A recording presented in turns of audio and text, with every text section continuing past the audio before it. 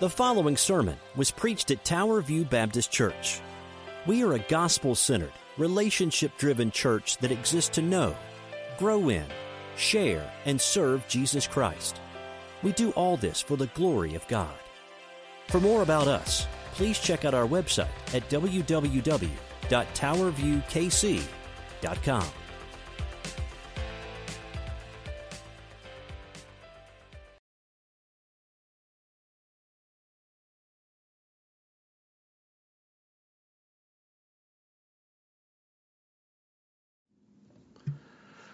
Well, good morning, Tower View.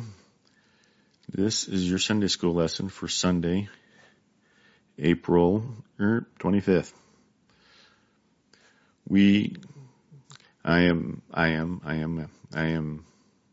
mentally fatigued. I am not in Kansas City. I am in Aurora, Colorado, or near Aurora, Colorado, by the airport in Denver. And I am recording this on Saturday night. Saturday night I am recording it, and you will see it Sunday morning or later.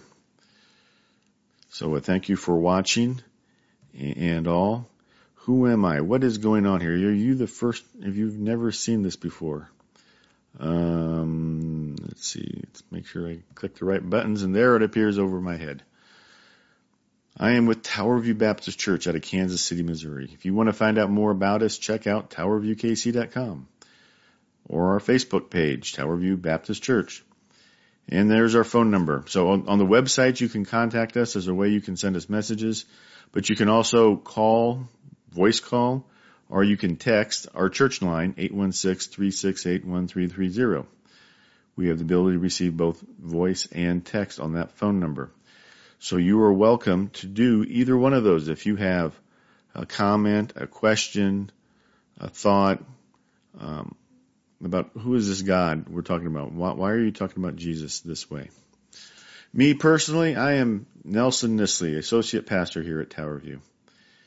And so I've been teaching this class online, Facebook Live, although I am not live today. So I apologize. I will not be shouting out any names.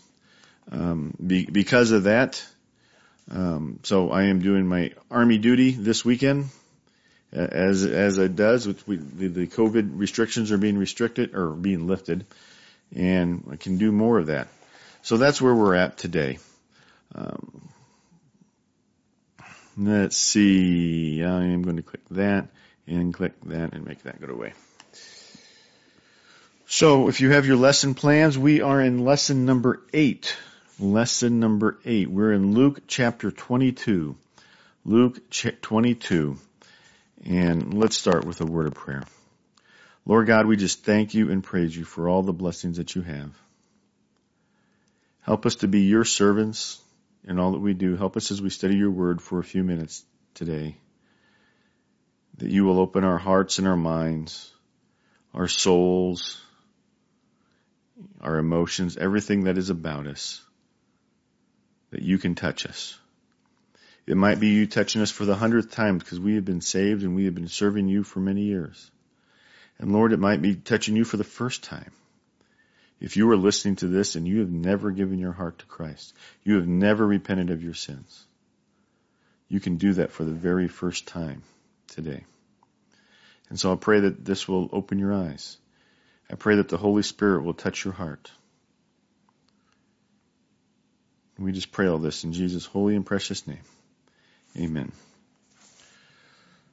So we've been continuing our study through the book of Luke. And we had skipped a couple weeks because of of Palm Sunday and Easter. And so we continue on, and we're in Luke 22. And this is still part of what we call Passion Week. In Passion Week, it's the week from Palm Sunday to Easter.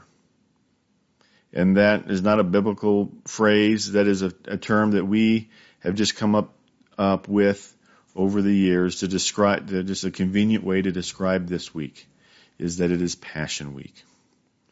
And so during this Passion Week, Jesus has went to the temple and turned over the tables. He has been challenged numerous times by the Pharisees and the Sadducees are trying to trip him up with his teachings because they are upset with him.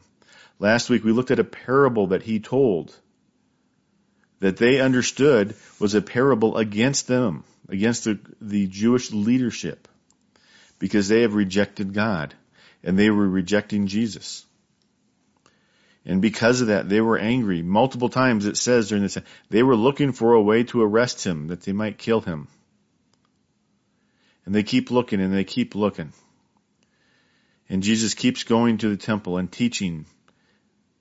And they keep they can't catch him in a snag that they can arrest him because Jesus keeps putting them in their place. Because Jesus knows the scriptures better than they do. Because they don't believe with God.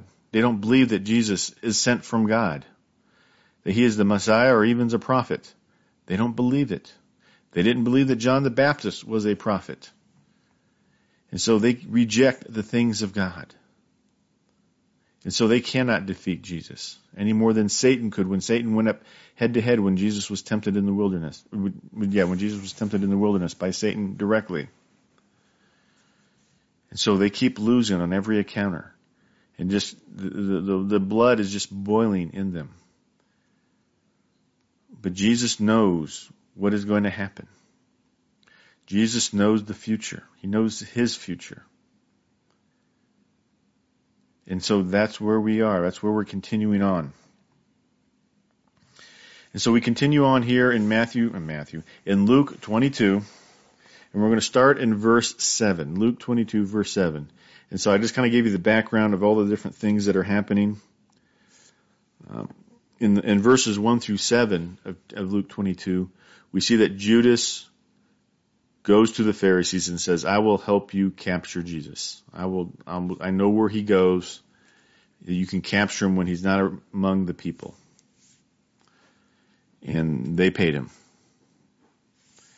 And so we find that. But then we go from that to Jesus here in 22:7, Luke 22:7, with Jesus talking to his disciples about what's going to happen later for that day. So in Luke 22:7 it says this. Then the day of unleavened bread came when the Passover lamb was to be sacrificed. Jesus sent Peter and John, saying, Go and make preparations for us to eat the Passover. Where do you want us to prepare it? They asked him. Listen, he said to them, when you've entered the city, a man carrying a water jug will meet you. Follow him to the house he enters. Tell the owner of the house, the teacher asks you, where is the guest room where I can eat the Passover with my disciples? Then he will show you a large furnished room. Make the preparations there. So they went and found it just as he had told them. And they prepared the Passover. So why did they have to find a place? Why didn't they just where Jesus was staying? Well, Jesus was staying in the Garden of Gethsemane. Which basically they were camping, they were sleeping outside. They were sleeping out in the woods, out in a cared for garden. And so that was not a place to have the Passover meal. You needed to have it someplace inside. And so Jesus had a plan. It's interesting that he doesn't tell the whole plan up front. He waits for them to ask questions. He just told them go and make preparations. And they're going, okay, where? We're out here in this garden, out in this nice green place, but this is not a place for the Passover meal.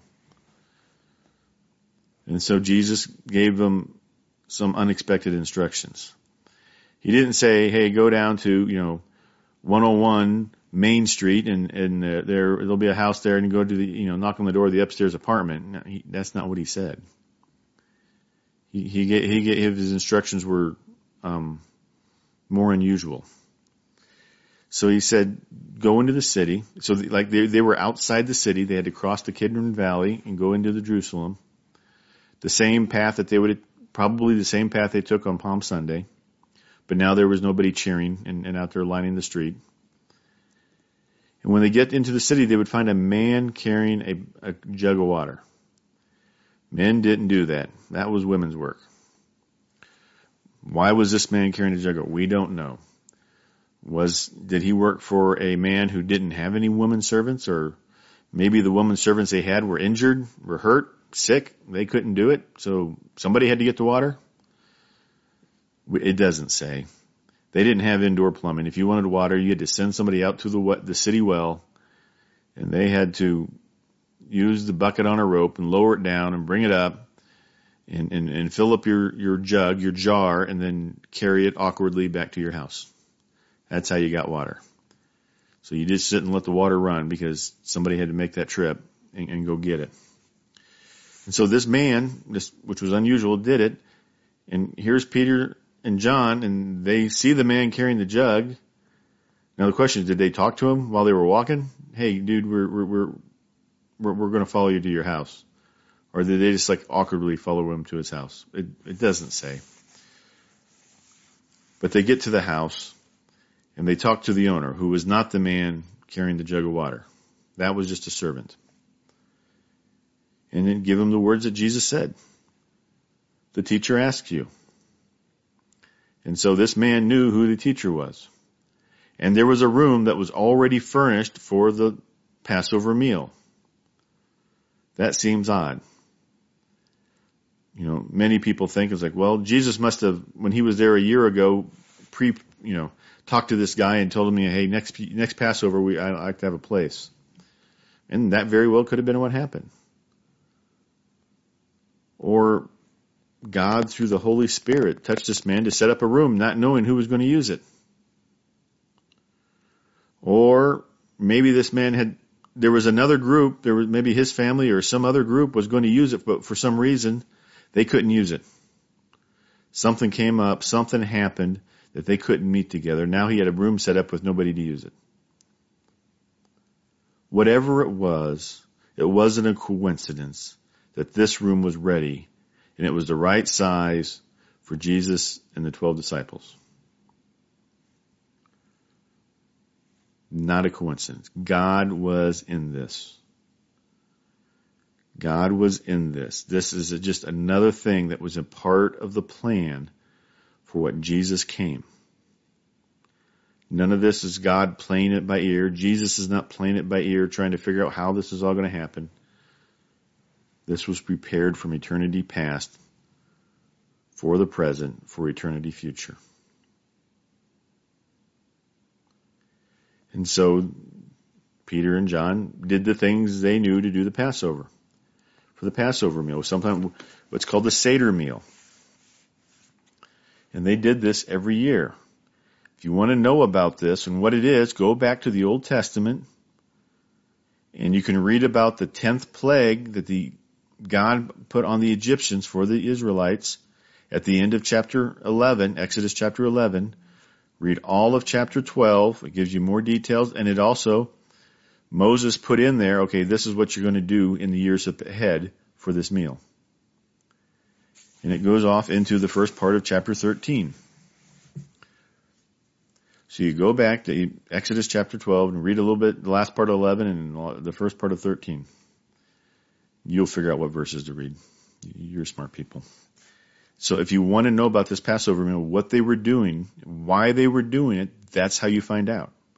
You go back and read Scripture. Exodus chapter 12, plus or minus a little bit. And that's what they were doing. They were celebrating this.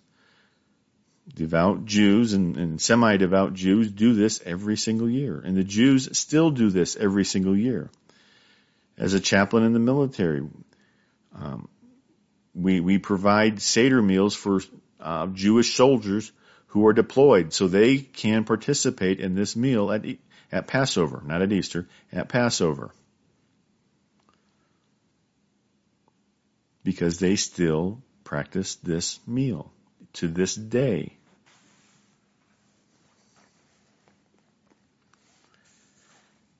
And so that leads us to the actual supper. So time passes. Peter and John do all the preparations that they're supposed to do, that they've been trained over the years. And even today, the Seder meal, kids are a part of it.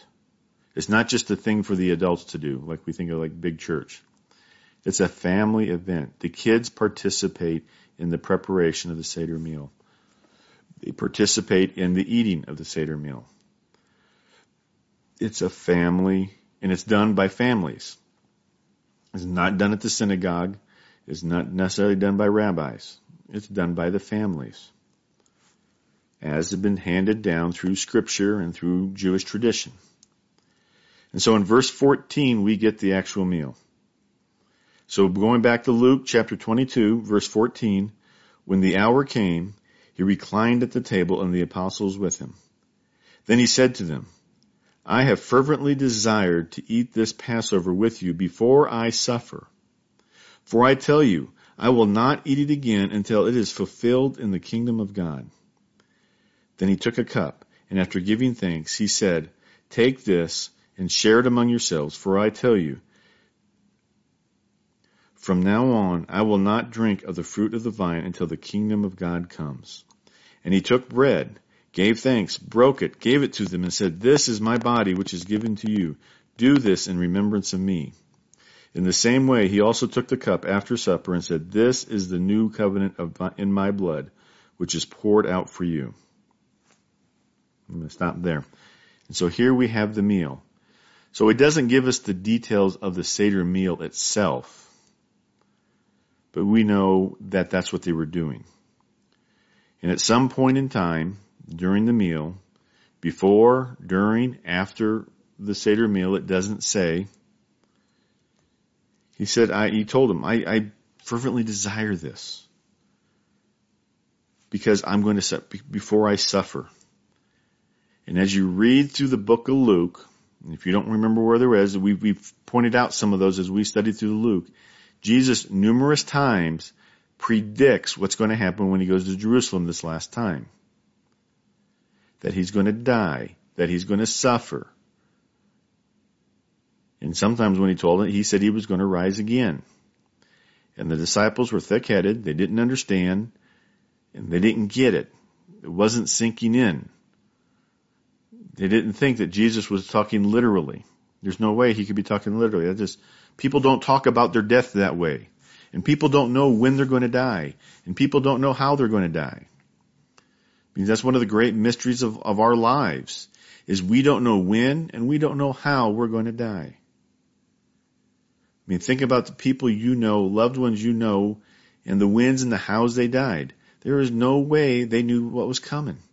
Sometimes, if you have cancer or some other tragic disease, you might get a heads up of a few days to a few weeks. But even then, if you go back a few years, it was a surprise to you. You didn't know it when you were younger. And then we think about the friends and loved ones who die tragically, instantly in a car crash or some other accident, or a victim of a crime, or some other disaster that happens upon our lives. There's no way to predict that. As a chaplain, there's no way to predict which soldiers are going to die in combat. And sometimes soldiers die and they're not in combat. They die in freak car crashes or some freak training accident, that something goes wrong. You can't predict that. But Jesus didn't live life with that unknown the way you and I do. He knew when he was going to die. He knew how he was going to die. He knew all the circumstances of how he was going to die.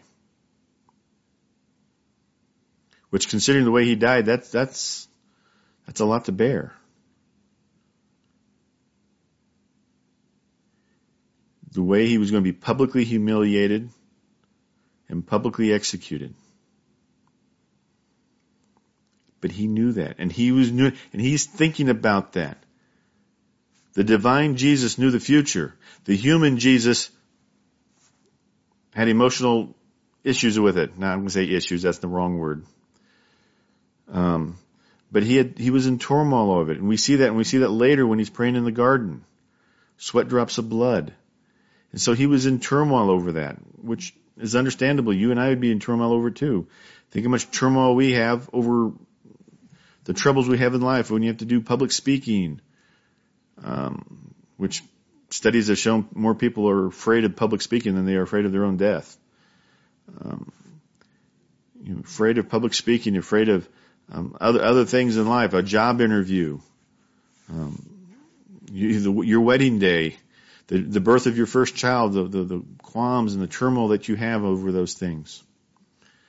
And that's what Jesus is having, plus more, because he knew all, and he knew the impact that his death and resurrection was going to have on all of human history. And so he had that to motivate him but it still put him in turmoil. Jesus had emotions. He was not stoic. We see multiple times where Jesus wept. We see times when he rejoiced because he said Satan was falling out of heaven because of your preaching when he sent the disciples out. He was disappointed when people didn't have the faith to believe what he could do. But he was rejoiced when Zacchaeus repented and turned to God. And he rejoiced when he saw the blind beggar just call him the son of David and act in faith, and others who acted in faith that were healed. And here he's coming up to the end of his life. Later that night of this meal, after this meal, a few hours after this meal, he was going to be arrested. And so that's why he says in verse 15, I fervently desire to eat this meal with you before I suffer. In verse 16, for I tell you, I will not eat it again until it is fulfilled in the kingdom of God. This kind of throws us for a loop. Scholars for a loop, and me too. I will not eat it again. That seems to be the Seder meal, the Passover meal, until it is fulfilled in the kingdom of God. What's that a second it for? We don't know. It's not obvious from the text what that is referring to. Many people have speculated, but it's speculation. We can't prove it. It's just another scripture we have to take by faith. And that when whatever it is will happen, we'll know it without a doubt. It'll be plain. But it hasn't happened yet, so it's not plain. Fulfilled in the kingdom of God. Is that the kingdom of God here on earth or the kingdom of God in heaven? We don't know. We don't know. It's not plain. But when it happens, we will know. I am not a prophet or the son of a prophet or the cousin of a prophet or the nephew of a prophet. I don't know. But I know when you read the Old Testament prophecies and you look at Jesus as, oh, get it. When this happens in the future sometime, we'll go, oh, get it. We'll understand it perfectly. But until then, it's a mystery. And if we were meant to know exactly what it meant, Jesus would have spelled it out plainly. And so he continues, not with the Seder meal, but just with what he is going to do next. So he's changing up the Passover meal. So the disciples probably had confused looks on their faces, like, what are we doing? In verse 17, then he took a cup, and after giving thanks, how did he give thanks? What did he say? How did he pray? He doesn't say what he said. It doesn't say how he prayed. How did he give thanks for the wine? It doesn't say. But he said, take this, share it among yourselves, for I tell you, from now on I will not drink of the fruit of the vine until the kingdom of God comes.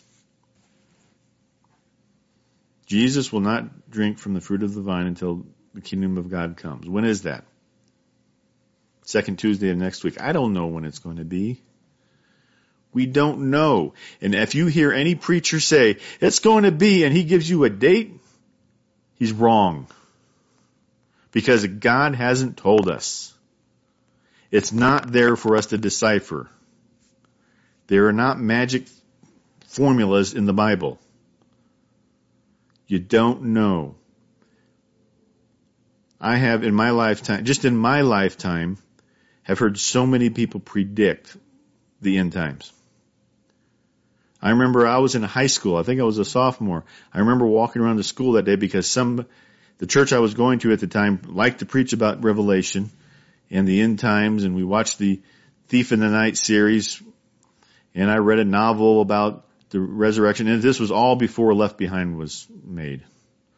So I did a whole Left Behind thing before Left Behind was even a thing.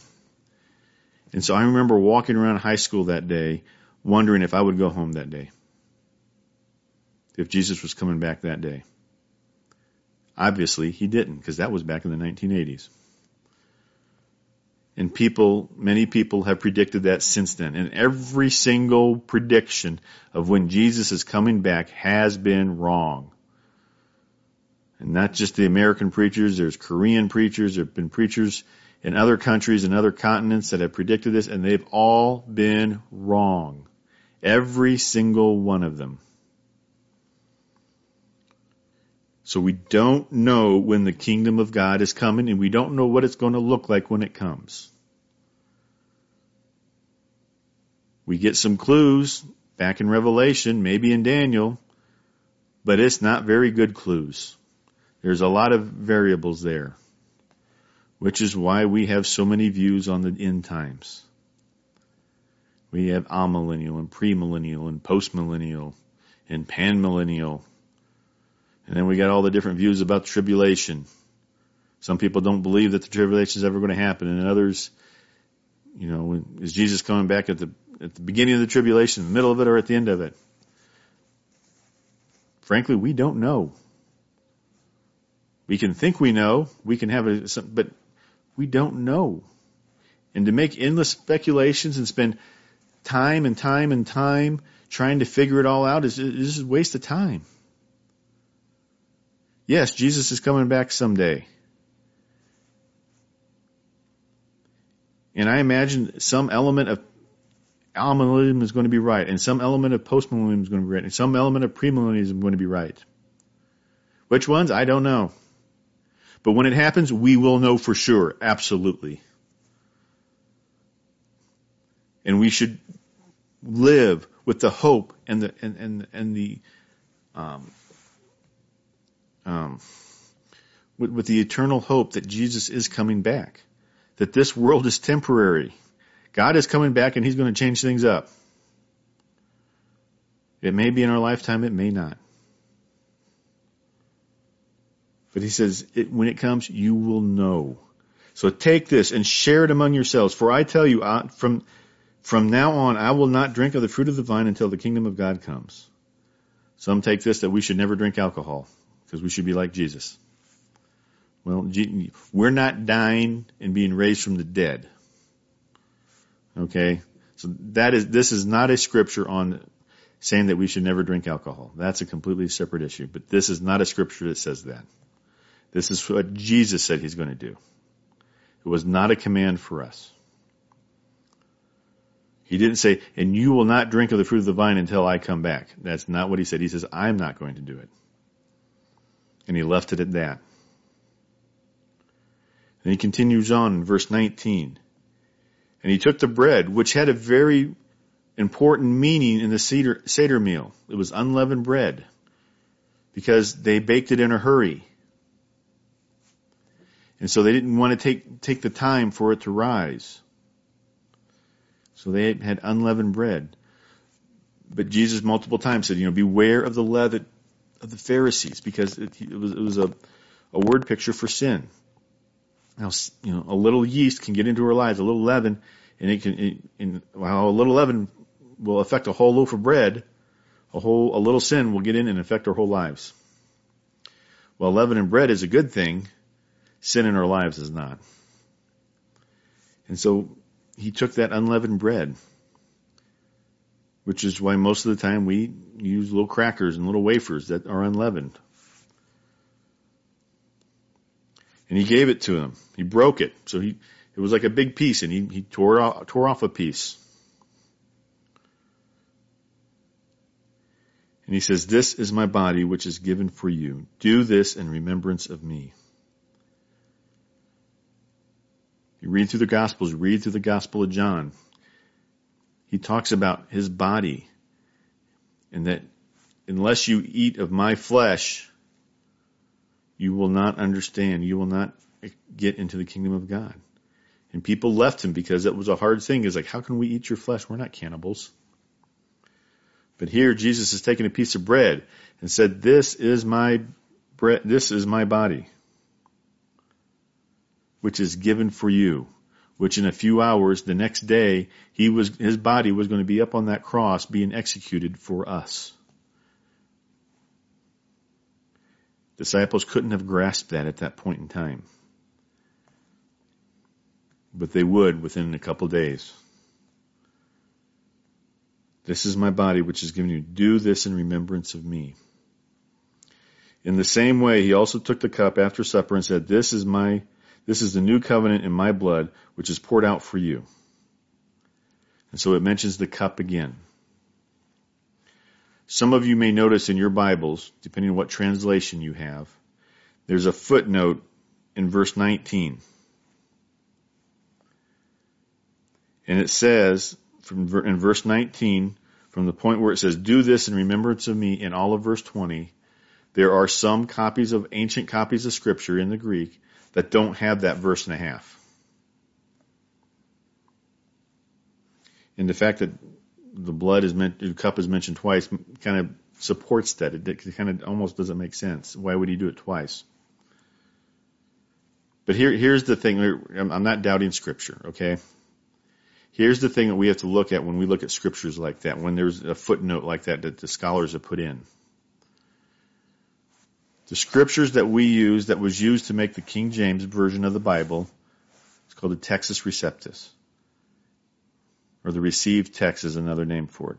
And we have thousands of old, ancient copies of those. Big, huge stack. Way up, big stack, way high. And so there's a common theme there. But through archaeology, we have found reliable scriptures that are older. But the thing is, we only find a few of them, a handful. And there's a half a dozen or so, I didn't count when I was looking at the thing, of them that have this reading where the verse and a half is missing. Now, when you say it's missing, if you read the other Gospels, it's there. These words are there in the other Gospels. So it's not like, if you take it out here, it's nowhere. No, it's still there. It's still in the other Gospels. Somebody say, hey, this is just like the other Gospel. We ought to copy it over there. Maybe, and we don't know what happened. But then we have a couple old reliable texts that have this missing. But this huge stack over here has them in there but they're not as old. And generally speaking, the closer you get to the source, the more likely you have the reliable copy.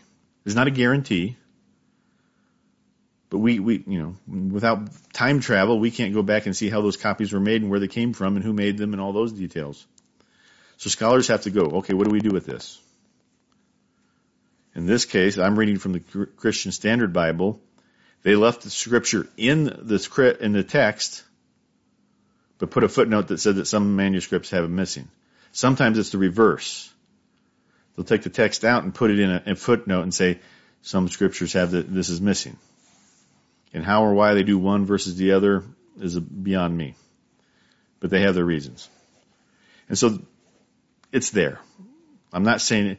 And just because it's not in some and it's in others, should we doubt that it's there? I don't think so. My personal, because it's not a completely a saying that's like counter to everything else in Scripture. Like I said, that verse and a half, you can find those words in the other Gospels. It's not a foreign thing. And so what does he say? He says, this cup is the new covenant in my blood. The new covenant that we read about in Jeremiah 31, which is poured out for you. It's poured out. When is his blood poured out? Well, it was going to be poured out the next day at his execution. And we read in John how a spear went into his side and blood and water flowed. But even before that, he was bleeding just from the whipping and all the other things that went with the execution. So his blood was flowing before that. And so we have this. And this is what Jesus is. It's here. He did it as a prophecy for his death, which was just happening the next day.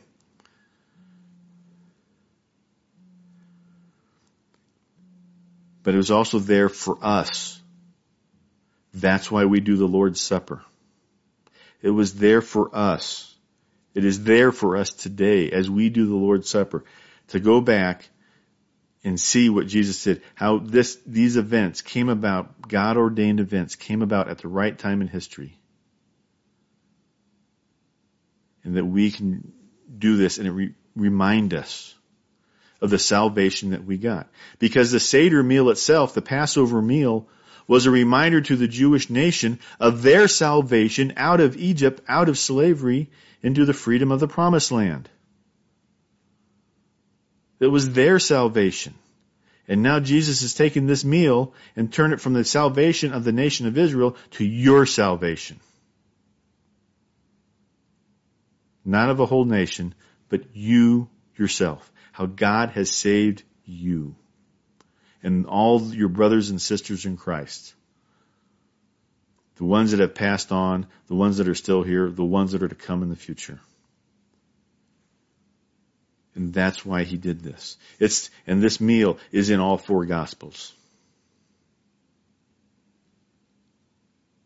But yet, even in the celebration of this, so Jesus was getting ready to suffer. He did this for the disciples, for you, and he did it for you and me. But he also remembered in verse 21, but look, the hand of the one betraying me is at the table with me. For the Son of Man will go away as it has been determined. Hasn't been determined by Judas. It hasn't been determined by the Pharisees. It's been determined by God. But woe to the man to whom he is betrayed. So they begin to argue about themselves. So instead of pondering what are the meanings of these words that Jesus had, they're all arguing about that. Well, which one of us is betraying him? And they're all looking at each other like, is it you? Is it you? Not me, is it? No, I don't want to betray Jesus. And Judas may have been also not going, not me. He may not have considered what he was doing as a betrayal. He thought Jesus was the Messiah. He was going to give him a reason to rise up. And that's not what happened.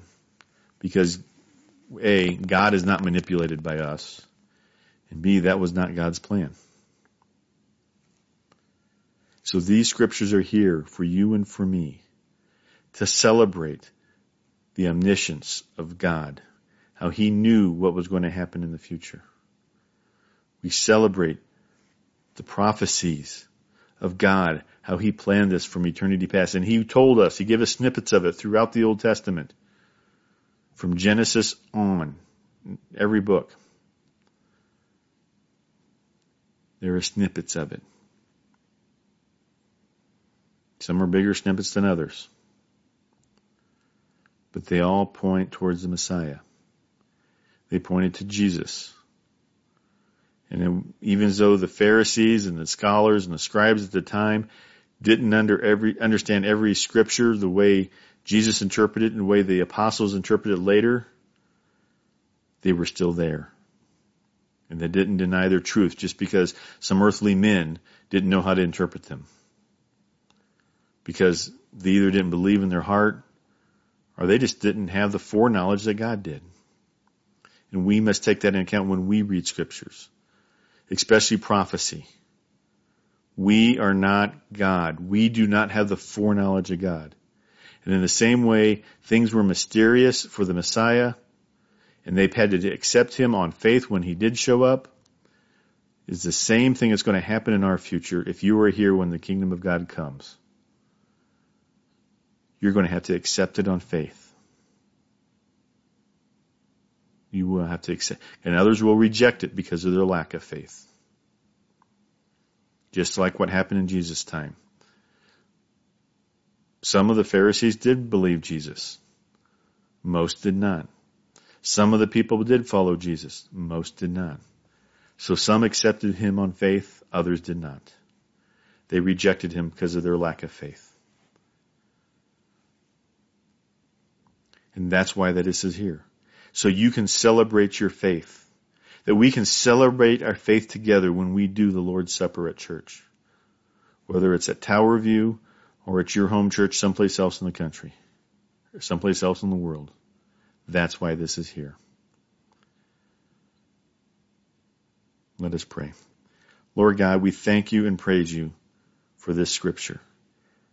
Help us to use it to encourage us, to understand who you are, and to understand who we are. That you are the mighty God. You are the omniscient, the omnipotent God. And we were just lowly, sinful humans who struggle to live by faith each and every day. Help us to use this scripture to encourage us, to help us to live by faith, knowing that we have a better future for us than this earth. That heaven is in our future. And this world will pass away. And so we pray this in the mighty, omnipotent, omniscient, holy, merciful, compassionate name of Jesus Christ. Amen. So I thank you for watching and listening. And once again, I am Pastor Nelson Nisley with Tower View Baptist Church. You can check us out at towerviewkc.com. You can call us there on that number, 816-368-1330. So I'm not doing this live this week. I am doing it from a remote site, and we'll upload it, and you will see it at the same time, assuming technology works. So I thank you. So church is, as you're watching this today at 10:30 at Tower View. We have drive-in church. Come to the church, park in the parking lot. Listed to 90.7. If you have made reservations to come inside, you're welcome to come inside. Darren's goal this week is to preach outside from our new preacher's porch. And you can do that. So you can watch them if you're outside. You can watch them there. The praise team, as always, music is from inside. And then we will, assuming technology works, we will stream the sermon only, on Facebook Live as it happens. And so since he's preaching outside this week, we'll stream the sermon, but it will be audio only. There'll be just a still picture during the sermon. We haven't got the capabilities to have an outside camera, but that's okay. We don't, that's not a requirement of the faith. That's just a nice thing. And so I pray that all will work correctly this week, as those in my place will be taking care of the technology, Tom and Brennan and possibly others. So I thank you for watching and thank you for listening. I thank you for your dedication in watching this. And if this is helpful to you, share it on your in your wall on your Facebook page, like it. That more people will see it. That tells Facebook that it's a good thing. More people want to see it. So help the algorithms, as they say. So I thank you for watching and listening. God bless, and have a wonderful and great Sunday. I'll see you later. God bless.